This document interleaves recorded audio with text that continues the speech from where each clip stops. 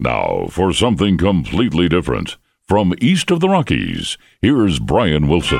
Well, ladies and gentlemen, boys and girls, people of all sexes, and those of you reconsidering that next Bud Light purchase, it's time once again for something completely different as we follow the bouncing ball as the two and only return with gay abandon to melt as many snowflakes as possible.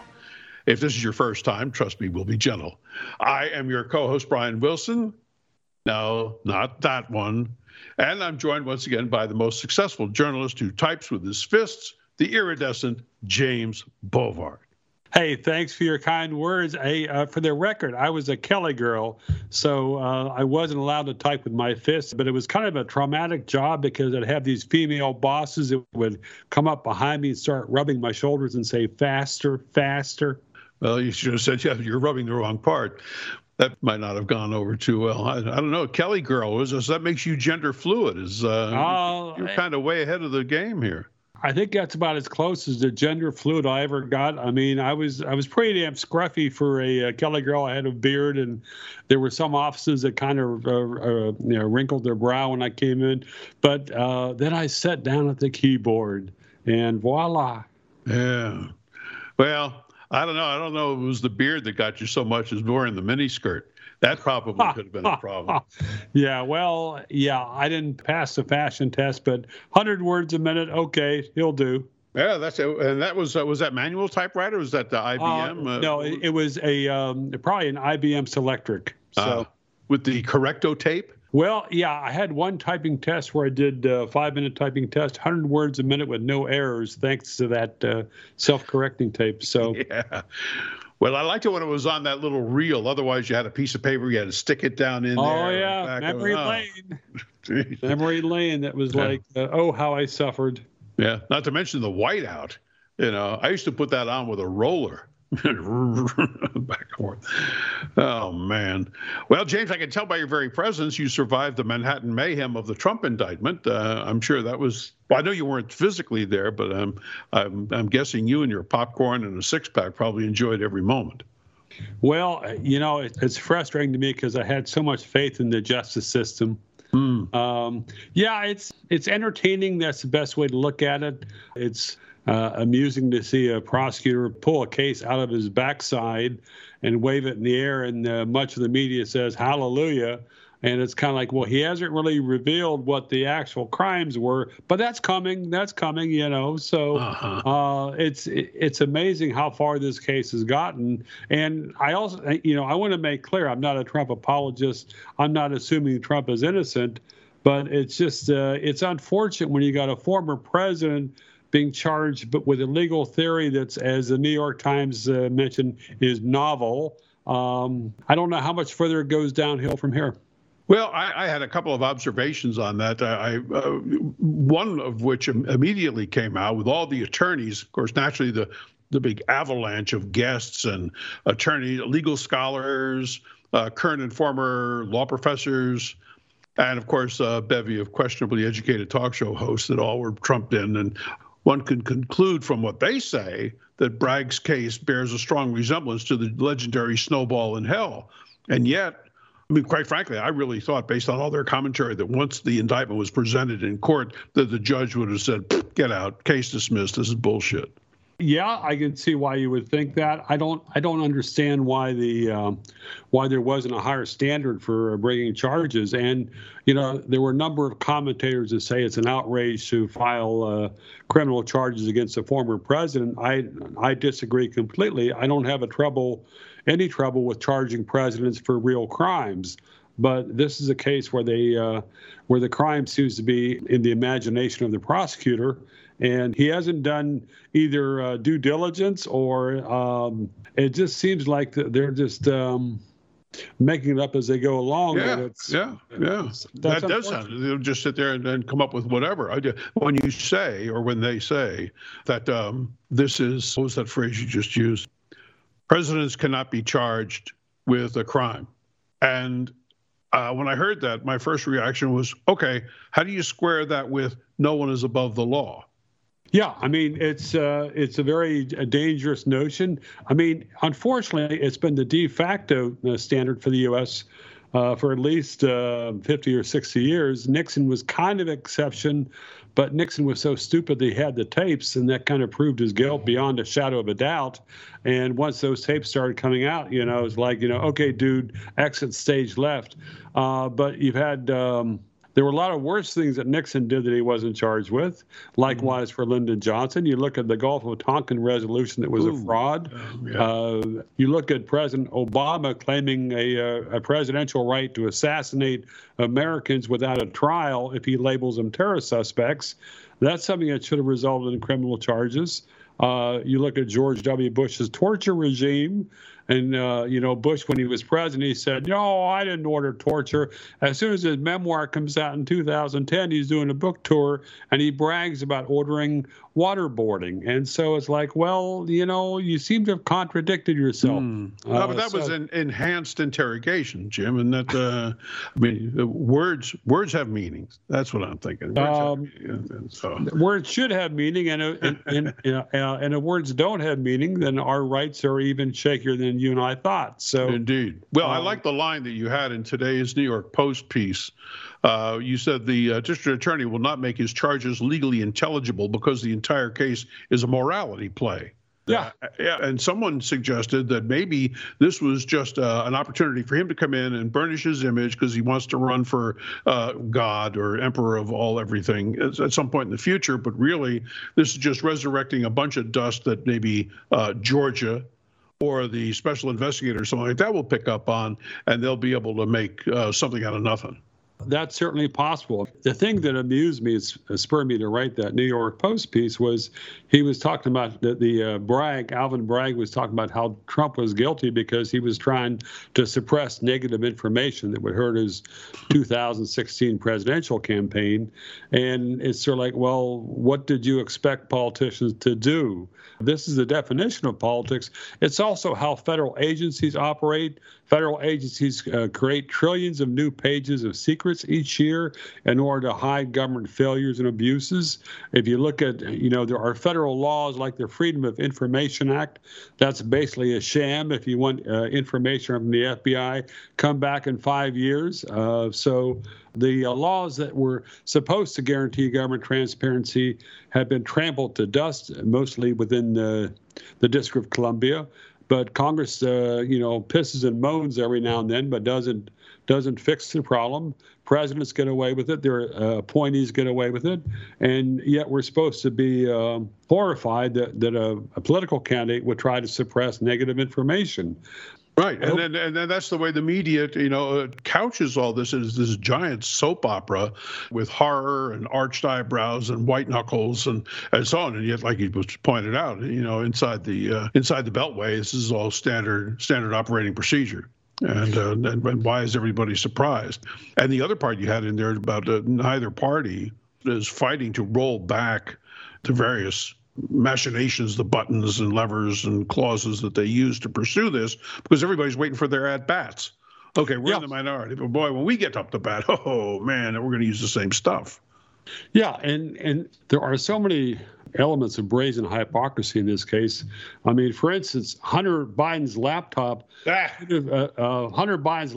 could have disclosed far more damning information than any bimbo boinked by Donald Trump. Mm-hmm. But the feds have swept that laptop under the rug so far effectively, and but we're hearing about these these payoffs to women that Trump was idiot enough to pay to boink, allegedly. Allegedly, yeah. Well, the thing about all that thing with Hunter Biden and that business, thanks to different alternative media sources that we all know about, this is leaked out and that's leaked out and this information and that information. So anybody paying attention has probably got a pretty good idea of what it was all about and what happened and how to whatever degree it's been released. Right? Yeah, but Brian, it's a very small group. Anybody who's paying attention, well, damn, all 7 of us. Right. Well, that's what I'm saying. That's how many people are listening to all this right now. I was trying to give credit where credit is due. The thing that kills me is, and you would think that even people on the outer fringes of that are just getting little whiffs of this here and there, is we've got another repeat performance of how an administration, Obama did it, Biden is doing it, and so on, where they have, I think the common parlance is weaponized different departments, whether it's DOJ or IRS, BATF or whatever, and they're using it selectively to go after the people that they want to go after and not go after the ones that are in many cases seriously guilty. And that to me is far more dangerous, far more scary than anything on the classified documents or the or Hunter Biden's laptop or whatever, because this is essentially just informal tyranny. Well, there are so many laws in the books right now that the prosecutors can pick and choose who they go after, and you really can't expect good faith in a lot of those situations. There are some honest prosecutors out there, but the system is basically designed to showcase people like Alvin Bragg, who gets the headlines when he brings a case that's kind of should not have passed the laugh test. And it's possible that some other prosecutor will file charges against Trump that are credible and will should be pursued, but we're still waiting for that. Well, I'm guessing, and apparently I'm in fairly good company, that this is just going to be the basis, for every talk show, every TV segment on Fox, every Meet the Press, every one of these news programs is going to be nonstop. And meanwhile, you got the southern border that I haven't read about in the past few days. You've got Ukraine, which is just kind of bubbling on the back burner. You've got all this business going on with NATO and weapons movements and the alliances between Russia and China and the alliances they are separately putting together all around the world, and we're not. The idea that that along with the death throes of the petrodollar doesn't look like, this is going to be solved just a couple of years from now when Republicans steal back the presidential election. No, you're right. And it's the thing about the petrodollar. I mean, policymakers in D.C. are so ignorant and arrogant that they don't realize, okay, so y'all are spending how many $1 trillion in debt each year that you don't have, and then you're planning to sell U.S. T-bills to cover that. And at a certain point, the foreign demand evaporates, and it seems to be evaporating at this point. And this is something that will have profound impact on how much money Congress can spend. From one sense, it'd be a positive impact because that money that they spend is providing shackles, growing shackles for Americans in a lot of different ways. So cutting back government revenue would be a plus, but there's so much financial disruption that could be coming down the track very quickly. Very quickly, yeah. Not even mention the digitalizing of various, initiating the digitizing of money and all the implications that has is just. We could talk for another 10 hours about that, just scratch the surface. There's a couple of things I want to run by here before we run out of time. And that was one of the phrases that pops up pretty regularly in political commentary is the notion that any disagreement with the popular narrative is an attack on our democracy.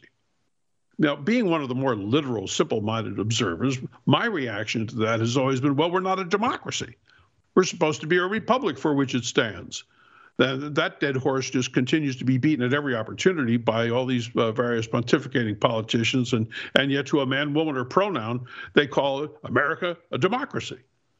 Now, you're considering the downside to freedom in a democracy. I would think liberty lovers would welcome any and all attacks on establishing a force against majority rule, or is the notorious idealism you constantly criticize me for redlining itself again?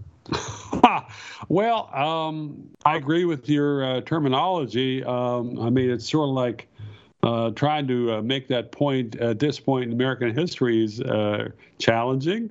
There were some folks on Facebook when I did a repost of an article last week on Biden's comical summit for democracy. They were upset because it's not a democracy. And I'm thinking, well, call it what you want, call it big government out of control, whatever. But, we need to be able to, I don't want to have to start by making an 800-word criticism of terminology. Well, there's that. But at the same token, you got to figure, well, somewhere we've got to peel back the curtain or the epidermis or something. If one of the big problems that we have in this country is the ignorance of the electorate, then how do you get their attention? And you use that old Southern story about hitting the donkey up alongside there with the 2x4 to get his attention. Is that it? Although your point about 800 words on the root words of democracy and the application thereof, probably not going to go anywhere either, because those people all fell asleep during American history class anyway. But just a point, just something, one of those things that is probably more of a personal irritation than something that's going to destroy the rest of the world. One other thing before we go, I've been watching the podium pounding by our various elected leaders as they decimate TikTok as the latest threat to our national security on one hand, and undermining our precious youths on the other. Considering the other popular social media platforms, Facebook, Twitter, all the rest of the gang, who vacuum up reams of personal info with every use, isn't there a bit of an air of hypocrisy going on here? I mean, in other words, since TikTok is Chinese-owned and it doesn't have an FBI desk in its office building, and the real reason for the official government rant and rave fest comes from their inability to control citizen and citizen communication without NSA, CIA, FBI monitoring, it would seem to me that that's the real bugaboo for these for these government types. Is, oh my God, people actually communicating with one another without the hall monitors from the various alphabet soup groups. Yeah, I'm no fan of the Chinese government or Chinese companies, but there's a bill percolating through Congress on this, the Restrict Act, that would create huge new federal powers and could be used against a lot of non-Chinese companies, including American companies, to muzzle the internet further. And it was an interesting thing coming out of this Summit for Democracy last week was there was so much open enthusiasm for censorship. Yes. I mean, the Biden team was talking about, well, we need to have more crackdowns on disinformation. It's kind of like it is as if the revelations of the Twitter files never happened. I mean, there have been some great exposés of how the Biden White House was pressuring social media outlets to suppress true information about vaccine side effects and injuries simply because it would create vaccine hesitancy.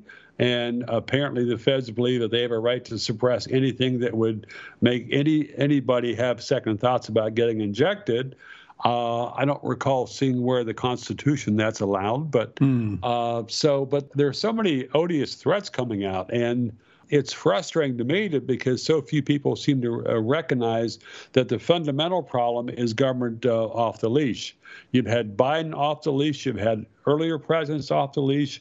A lot of these agencies are just running wild, and instead people are focusing on and the idiocy of Bud Light and stuff like that. So it's not healthy for freedom and liberty, that's for damn sure.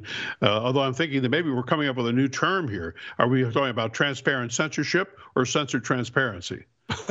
Well, that's good. Which way is that going to go? Yeah, well, but part of what's interesting is that the media reaction to the Twitter files that exposed the FBI, putting all this pressure on Twitter, and other federal agencies did that. And the news media has basically ignored it and said, well, it wasn't really censorship because they didn't really force them to do that. And it's like it doesn't count unless you got an FBI agent holding a gun to a Twitter official's head and saying, cancel this tweet right now. But that's an absurd standard for censorship. And it's sad to see the media with so little enthusiasm for defending freedom of speech.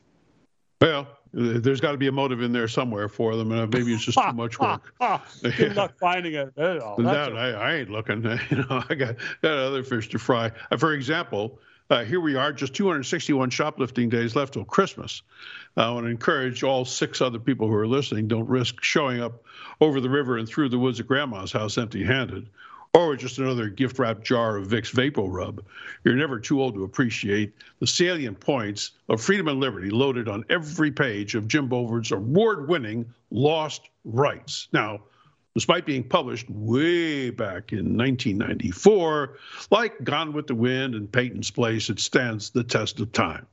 The Liberty lover on your list will go bonkers upon unwrapping his or her copy. Of course, the same could be said for any statist you're talking to also. This year, avoid the dwindling number of Walmart employees by visiting the ruins of the old Book of the Month Club Museum and Apothecary and stock up on every one of Jim Bovard's erudite commentaries on how Washington, D.C. went from a swamp to a sewer in just a couple of hundred years. Now, my tiny collection of books is still available for the general public and can be found in a diligent search at Amazon or on the clearance pages of eBay. On a rare serious note, today marks the first time a recent scribbling of mine, a great gun control myth, hit the trifecta. It was picked up by the very credible Zero Hedge, LRC.com, and American Thinker. Now, this never would have happened without the encouragement, critiquing, and irregular nagging from Jim Bovard for me to stick with writing along with my alleged broadcast career. So a big, sincere, and public thanks to Jim Bovard, author, friend, and varsity butt clicker. Brian, thanks very much. And it was great to see your piece on Zero Hedge, where you've had almost 40,000 readers.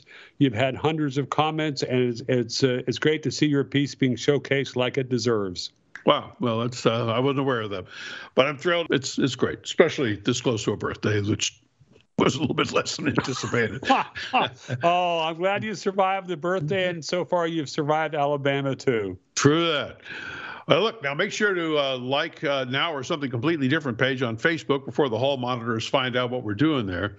The two and only will meet up again here next time. Make sure to warn your friends and encourage your enemies so they too can laugh embarrassingly when they're discovered listening to all this. For the irredoubtable James Bovard and with questionable technical assistance from our bipolar bus driver Joe Ted, I shall remain Brian Wilson until the car warranty actually expires. Make sure to visit our separate but disparaging blogs, cleverly but separately located at jimbovard.com and brianwilson.net. And be sure to sign up for my alleged Substack subscription. That way you won't have to go searching all over the place in a waste of time to find something to waste some time. It's free, at least until the recession begins. That's all the environmental damage we can do for now. Yank that there plug, Joseph.